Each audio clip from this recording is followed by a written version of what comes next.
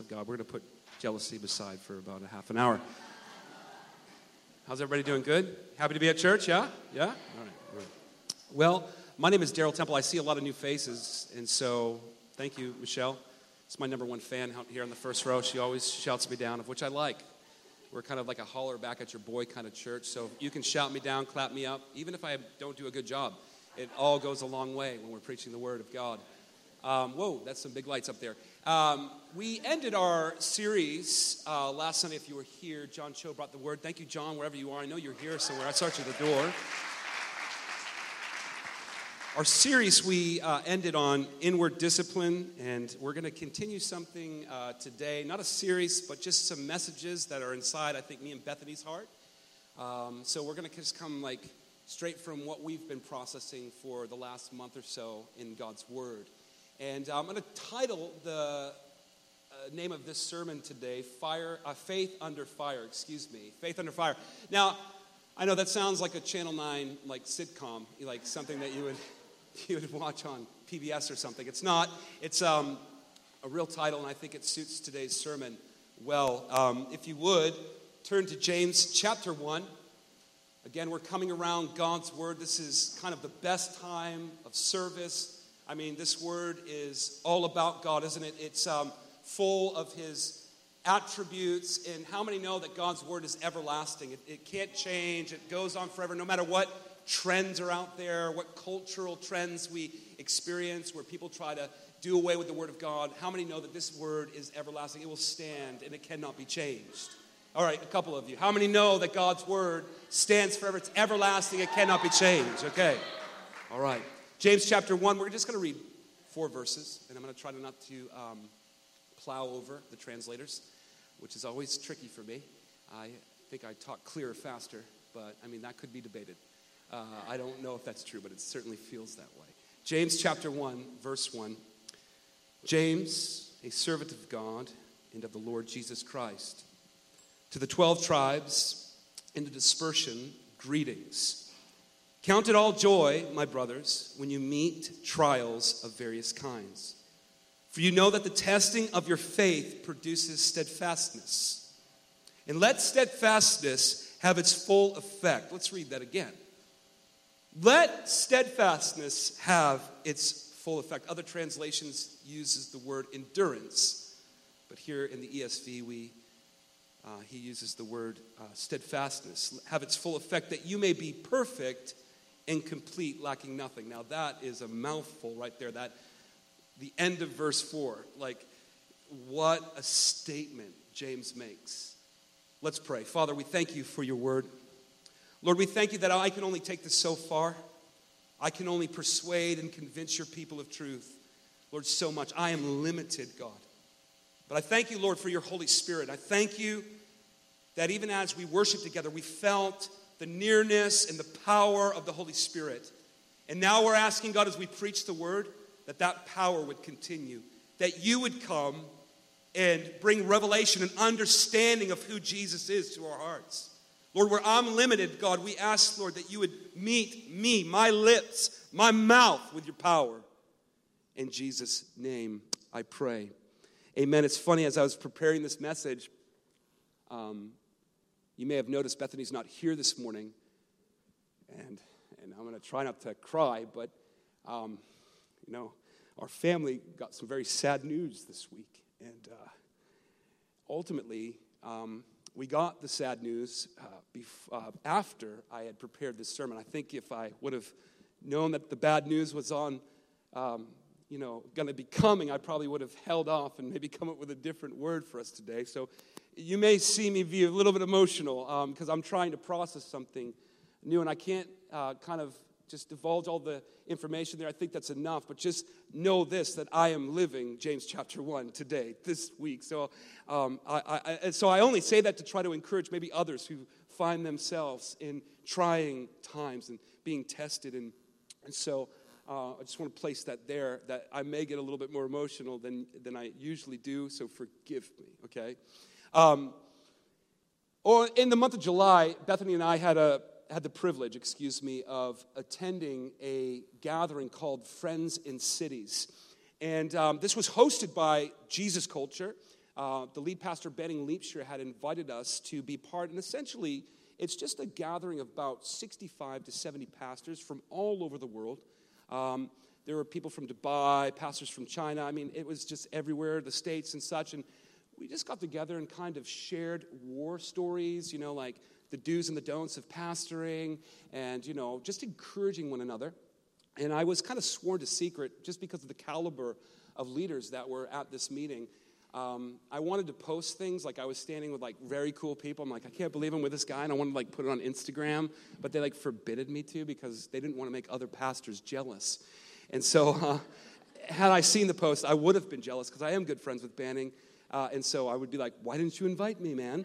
So I got it. But anyways, it was a 4-day kind of retreat. We were in New York City, beautiful time. We're in a penthouse. It was just great.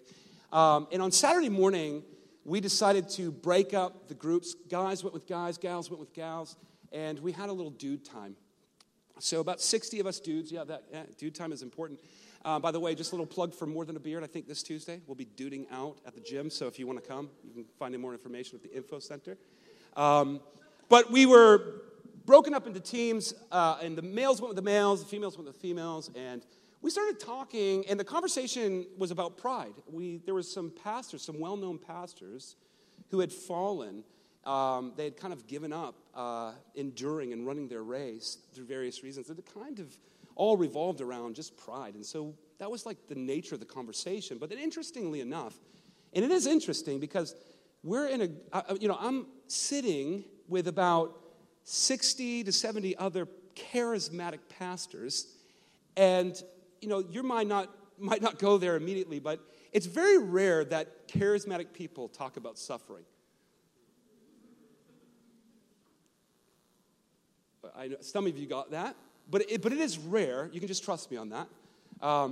If you're like, what is he talking about? Just trust me. It's rare that we often go for the big kind of breakthrough, miracle, provision, God, Jehovah Jireh, he will meet your needs. And I love that. I love that about God because it is true. God is a miracle worker. He works miracles all the time. But yet in this context, I was a bit taken, and I was even taken by the source of the person. The pastor who said it was a well-known, if I said his name, you would be like, oh my goodness, I can't believe he said that. He's kind of like the leading pastor of miracles, signs, and wonders. He's like the troubadour. He's all for it. And he said this in that meeting. He said, the charismatic church has done a poor job in explaining suffering theologically.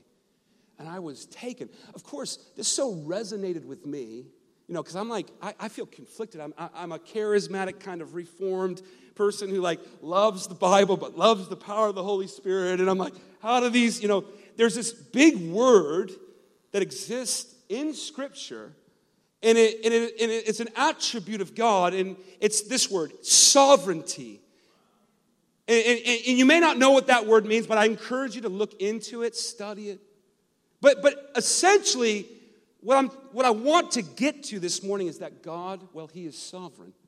And let me just give you the uneducated, Darrell Temple, barely passed high school. You're not supposed to laugh at that. That's actually, I'm just kidding. But anyways, let me just give you my definition of what I believe sovereignty is. And that is God does what He wants, when He wants to whom He wants to, anytime He wants to.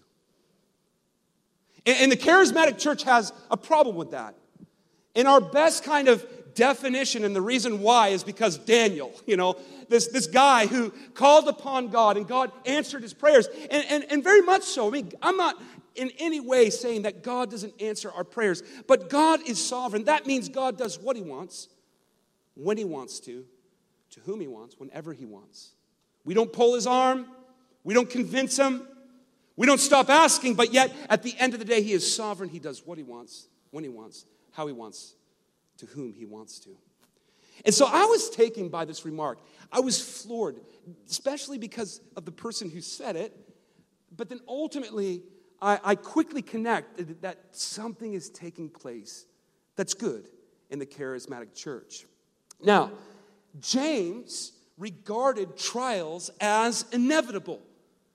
That's what we see here. The brother of Jesus says, hey, listen, you can count on it. You can expect trials are going to come. Most Christians, I don't think we have a grid for that. I believe that over the course of the next years we will, as emerging leaders come forth, charismatics who love the Word of God, look at the Word of God and say, listen, there's something missing. God is not a slot machine that we just put money in and get what we want when we want it. He's sovereign. He does what He wants, when He wants, to whom He wants to, when He wants to do it. But yet James says to count, to expect trials, that they're going to come. It's not a matter of if. The key word in the text is when. James doesn't say, if you meet trials of various kinds. James says, when you meet trials of various kinds. So that equates to my heart that they're going to come. It's not a matter of if. I don't need to be surprised and taken off guard when they come. I am expecting. I'm not looking for them. Don't get me wrong. I'm not out there trying to, hey, afflict me, Lord. You know, I'm like, hey, I'm just looking for a good trial today. Like, what can you cock up today, God? But yet they're going to come. I really contribute this to just a part of the fallen world that we live in. Like, we live in a fallen world, don't we? And if God was just to do everything that we wanted Him to do, it would be like, what would be the point of heaven? What would be a point of a place where we will one day go where He takes away our sadness, our sickness, our grief? There'd be no point. We'd find it very fitting to just be comfortable with this world. But yet God gives us tests and trials so that we don't get comfortable, Right? That's what James says. Count it joy. Well, that's great, James. Thank you. I mean, you know, we're to consider it a gift. A gift when trials, we're to count it all joy when we're meted by various trials. Oh, man, this is so unnatural, isn't it? It is so unnatural. The last thing that I do when I feel like my back is up against the wall and I'm being pressed in by trials and troubles, I am far from joyful.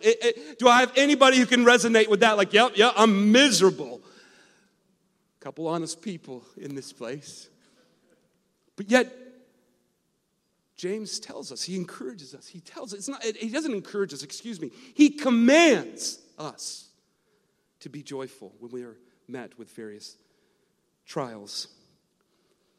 But nobody gets happy about trials and problems and hardships, do they? And rightfully so. So what is the difference between a Christian who is experiencing trials and tribulation and hardships and those who are not Christians? Well, the difference is this, is that our trials produce something in us. Hear me. Your hardships, your troubles, your trials, those things that you feel are in your way are producing something in you. Too many Christians are focused on what's happening to them rather than what's happening in them. And James is here to shed light.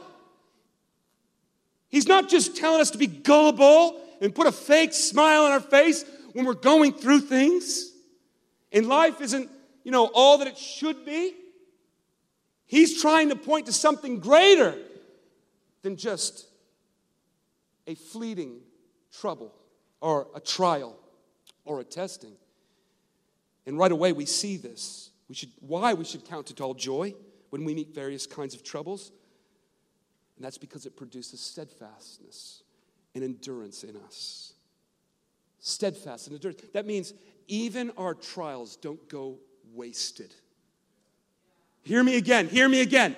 Even things that we face, the hardships, the struggles that we face, they don't just happen. There's something that's taking place in the midst. Endurance is being produced. Steadfastness is being produced within us. I don't know about you, but for me, I can look at trials a little bit differently in that kind of light. I can get joy. I can consider it a gift when I'm being tested. Why? Because there's something greater than that test, that trial, that hardship that's being done inside of me. Listen, there are so many Christians today, probably even here, that are running out of steam. You're petering out. You're unable to finish that race of faith that Christ has set before you. You feel burnt out. You feel exhausted, fatigued. You somewhat wrestle with even having any kind of interest at all in faith, in Christ, and in religion. I had a friend not too long ago. We just actually reconnected on Facebook. I know I'm still like in the Facebook world. I should come over to Instagram, I think, but I'm just struggling. Pray for me. But a good friend of mine, whom I grew up with in high school, who was at the time perceived as quite a zealous, passionate person, had reached out to me and was like, Daryl, you're a pastor. I'm like, I know. He's like, this is unbelievable. I know. He's like, you of all people, I know. Like this, you're crazy. I get it. It's crazy. But growing up, he was the one that you would have thought would be the pastor.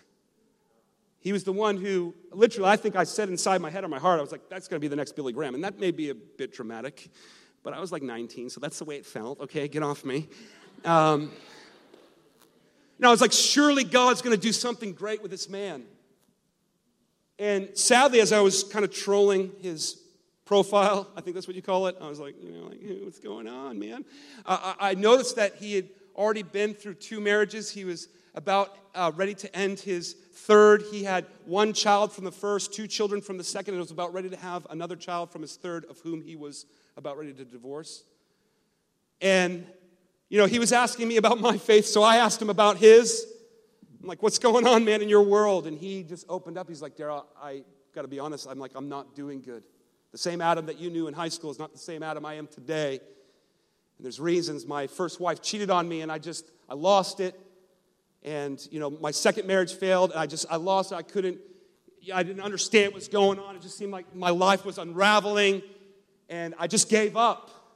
I was tired. I didn't know really how to cope. Adam, my friend, what he needs most is endurance. Now, that might be trite for me to say. I've never been through divorce. Hopefully never will. But I think if Adam had understood the context of what the Lord was trying to do in him, maybe divorce wouldn't rattle his faith in Christ. I know that seems pretty on the edge to say, but I happen to believe that no matter what trial, no matter what storm you're facing today, divorce, sickness, disease, financial hardships, whatever it is, I happen to believe that Jesus can not only just take care of your problems, of which he can, he's more than powerful, more than able to do such, but Jesus, if he doesn't take care of your problems, can give you joy. Everlasting, unshakable joy in the midst of your hardships, trials, and tribulations. We need to endure. I don't know if you've been reading your Bible, but as we move closer to the last days, it gets ugly, friend. That it's so ugly that even us, even God's elect, if not careful, will fall, will give up, will quit enduring the struggles that we face. Friends, in order for endurance to flourish and mature, faith needs to be tested. Let me say that again. In order for endurance to flourish, if you want to endure, if you want to hear at the end of your life, well done, good and faithful servant, you need to go through testing. You need to go through trials. We're so apt, especially as a charismatic church, to just forego and think, how can I dodge what's going on in my life? How can I end this, before I actually learn something and gain something and take something away? We're so apt to trying to make life as comfortable as we can, without any speed bumps, without any disturbance, without any discomfort. But just maybe, some of you aren't going to like this, God's looking to make you uncomfortable. Maybe God is looking to test and try your profession of faith in order that you might endure. Because He knows the fire's not going to be turned down. It's going to be turned up.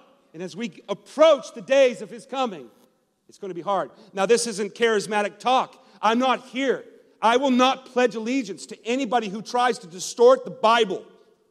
I will not pledge allegiance to anyone who tries to, for the sake of their nonsensical, I think I'm using that word right, thinking about Scripture and how they want to twist so that they look like a miracle worker. There is only one miracle worker that I know of, and His name is Jesus. You are not the miracle worker. I am not the miracle worker. Christ is the miracle worker. And you should count it a great privilege if God uses your hands to heal somebody. Not somebody, but a body, sorry. So faith, it needs to be tested. That way endurance can flourish. I mean, sign me up. Sign me up. There's something about being tested, isn't there, and tried, that either brings out the fight in us or the flight in us, doesn't it? Some of you are like, yeah. I don't agree. So I'm not, it doesn't matter. Like, the proof is out there. It materializes every day in the context of this community. There are two types of people. You cannot get around it. I'm sorry.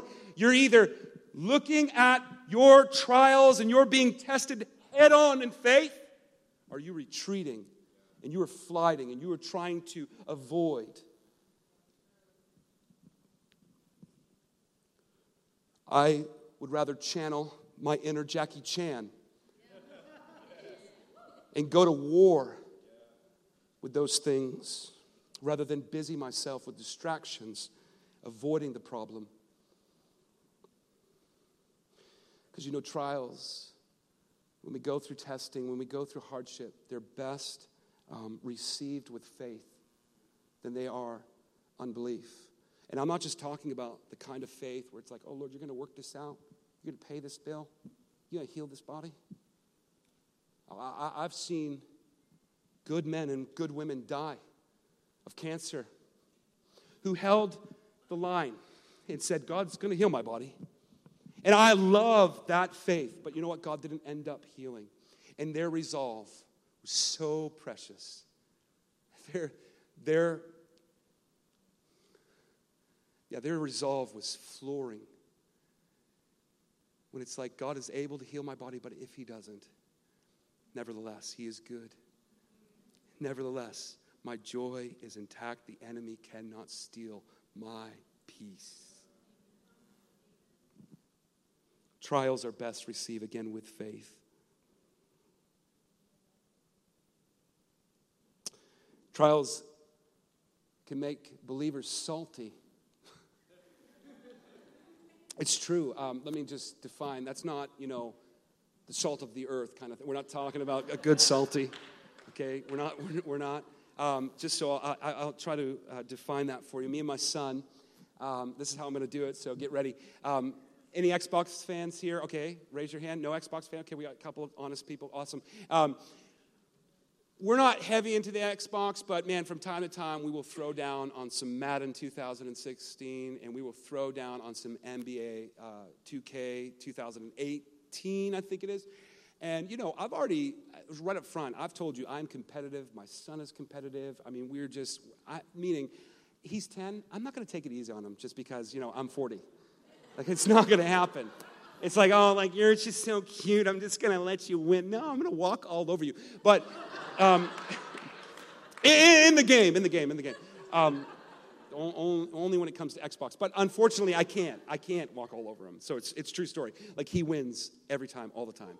But I got smart, and I started to Google some things. I'm like, how do you play Madden 2016? Because I find there's, like, different controls. There's a way that you can hold A where the ball can just lightly be passed, and it's almost like a, I don't know how, it's got an arch to it, and it's hard to intercept. And then there's another, if you press B and you just hit it real hard. It like shotguns it and goes really fast. That way it can't be intercepted. So I'm Googling all these things. I'm like, okay, I'm a bit more prepared for this next game. I'm going to whip his behind. I'm just in the game. I'm not going to beat him. And so we get to playing. It was Monday. We get to playing, and that's our day off. So we're like, yeah, let's go. I was on Google. I didn't tell him that, but I was like, you're going to die. And so we started playing, and sure enough, I started like really dominating him. And he is not a good loser. Like, he does not like losing. And so we have the saying, like when somebody's losing, we're like, bro, you're getting salty. And it just essentially means that you're getting bitter. This sour little attitude, complaining about everything. You know, the kind of guy that makes excuses all the time for their poor playing, their poor performance. That's my son. He wouldn't mind me saying that. He agrees. But this is how Christians can get. They can get salty when they've lost their joy.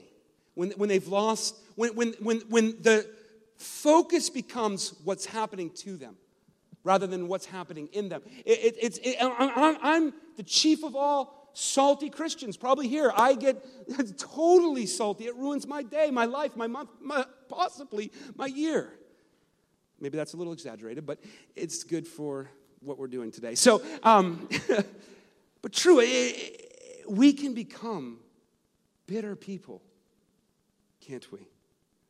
And there's nothing more so, I think, that embitters us when we're not handling the hardships and the turbulence in life correctly as Christians, as James prescribes here in James chapter 1. So don't be a salty Christian. Nobody likes to hang around salty Christians. That's what I found. Trials are meant to test faith and perfect endurance. Now, trials are not meant to produce jaded, burnt-out Christians who just like to complain all the time. Now, let's be clear about something here. Trials don't produce faith. The Word of God produces faith. And see, that's in Romans chapter 10, verse 17. Let's turn there. Quick little verse. Paul says this, so then faith comes by hearing, and hearing by the Word of God. And so right here we can see how the Word of God strengthens or bolsters or builds up our faith. Because in James, we hear that trials, well, they're unto something, aren't they? They're unto the perfection of our endurance. I mean, who doesn't want to feel somewhat more together, right? Like, I can endure this storm. I can endure this hardship, right? I mean, so we understand that in God's Word, we're encouraged that, hey, listen, this is not something that's just like an out-of-body experience. Like, this is something that I'm doing in you. And so if we can build upon the Word of God, if we can understand, as James kind of encourages us and helps us to understand, then we can, I think, we can handle these various kinds of trials with a different spirit, a different attitude. Maybe like Christians, maybe. Which might I add, makes us a very unique people in the earth. Now think about it. Like have you ever seen a salty unbeliever? Like it's bad. It's bad. But yet we can be uniquely different as believers to the point of where people are like, what's wrong with that guy? God, I know what he's going through. And again, in my rational thinking, this sermon makes no sense to me at all. Because again, I started off by telling you I am in a trying season. I am being tested. I believe I'm being tested by the Lord. And I am trying to make a bunch of sense of all this and processing all this. But I believe there's something greater going on than what's just being done to me currently and what I'm experiencing. I really do feel as though God is doing something rich inside of me. What do you feel when you go through a hard time?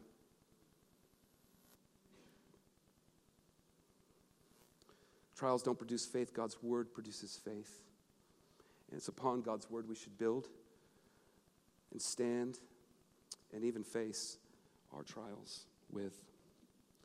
Again, apparently, trials provide opportunities and occasions for joy.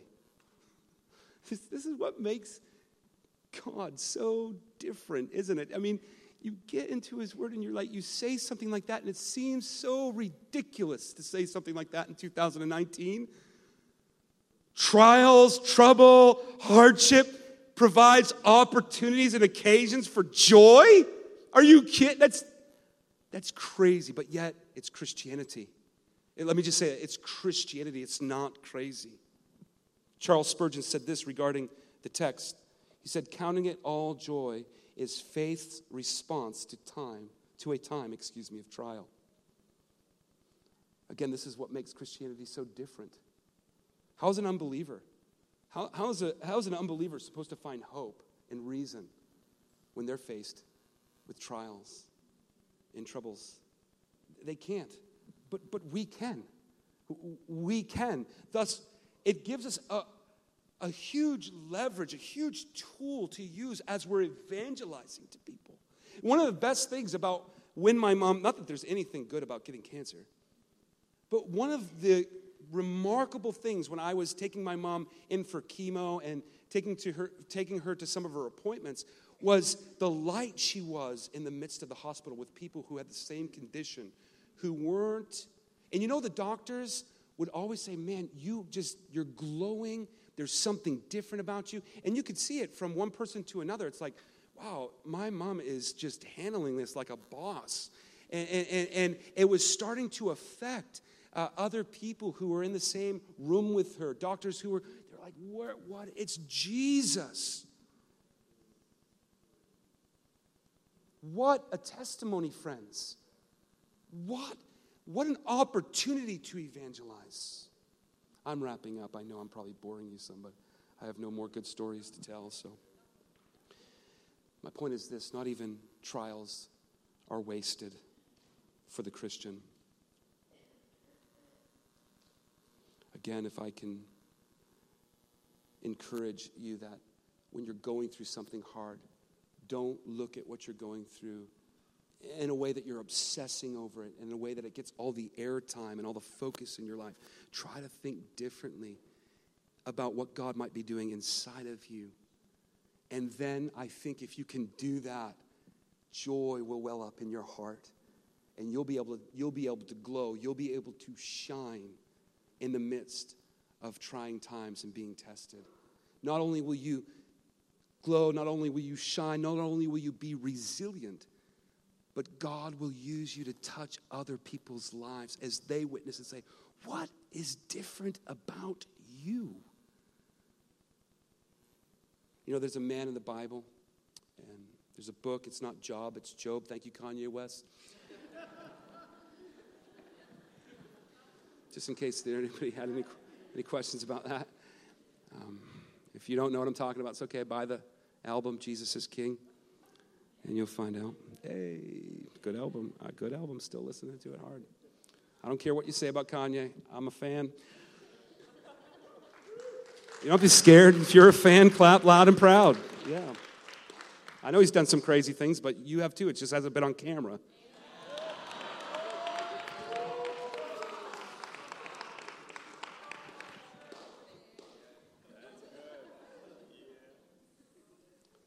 We're so good at throwing stones, right? Man, you see what he did on BET? Hanging out with Trump in the White House? Give me a break, friend. Give me a break. Don't be shallow.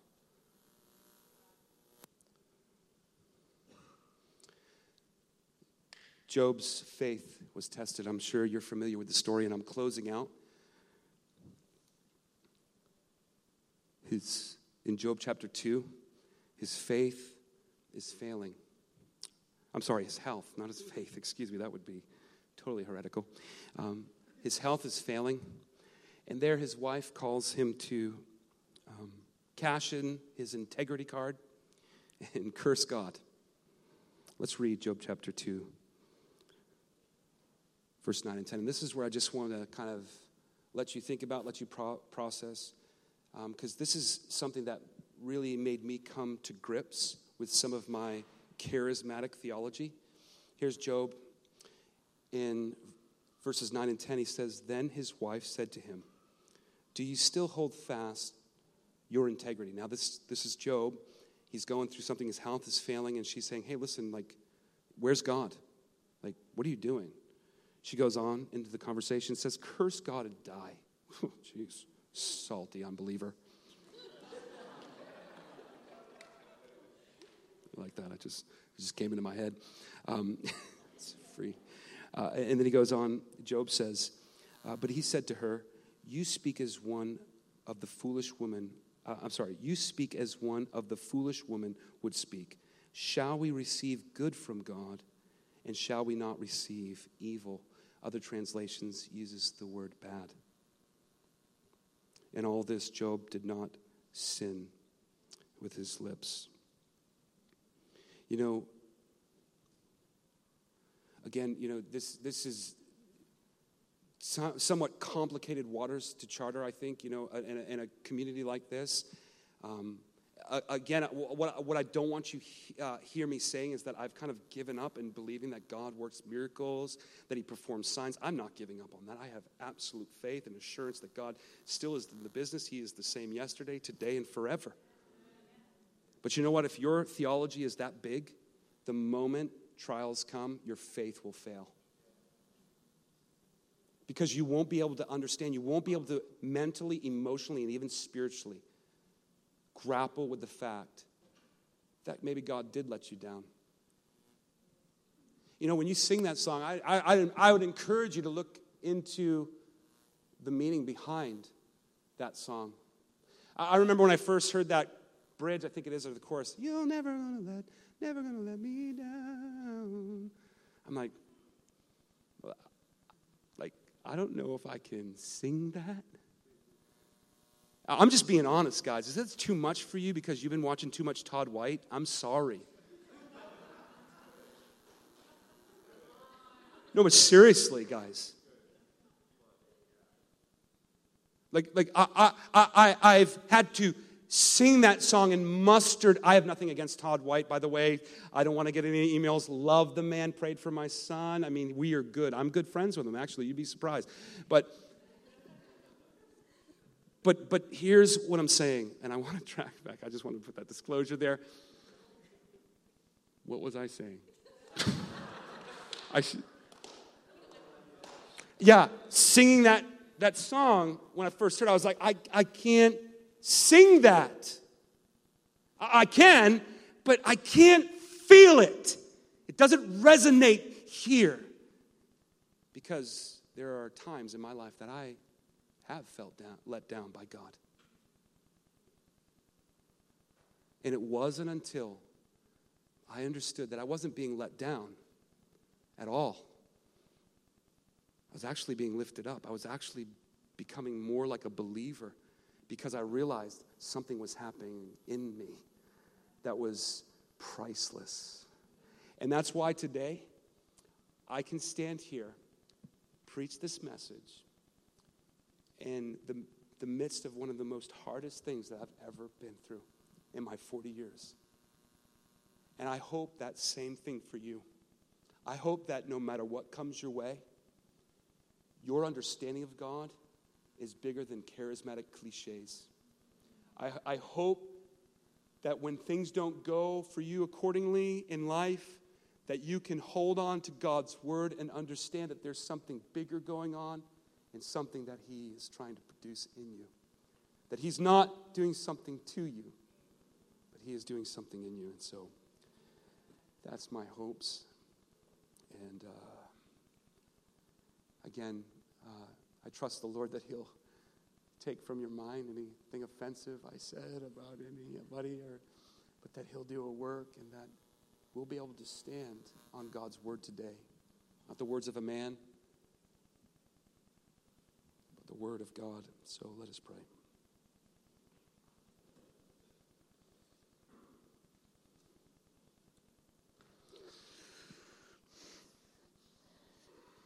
Father, I know my weaknesses. I know sometimes I can become emotional, God, and lose the point and the plot, Lord, but I ask, God, that today something would stick to your people today, Lord, something transformational, Lord, something that just wouldn't be pushed off and criticized, but something that would be studied, something that would be looked into, Lord, that help us get into the word, not a word of some faith healer, Lord, not the word of some internet star, not the word of some itinerant minister or pastor, but your word, God. Help us, God. We need to build our lives upon your word. And so, Jesus, I ask, God, that now, as we move on from this moment, that the great fruit of endurance and steadfastness would be built up in our lives. In Jesus' name. If I could, let's have the worship team come up. And there was a cool little song I think is fitting.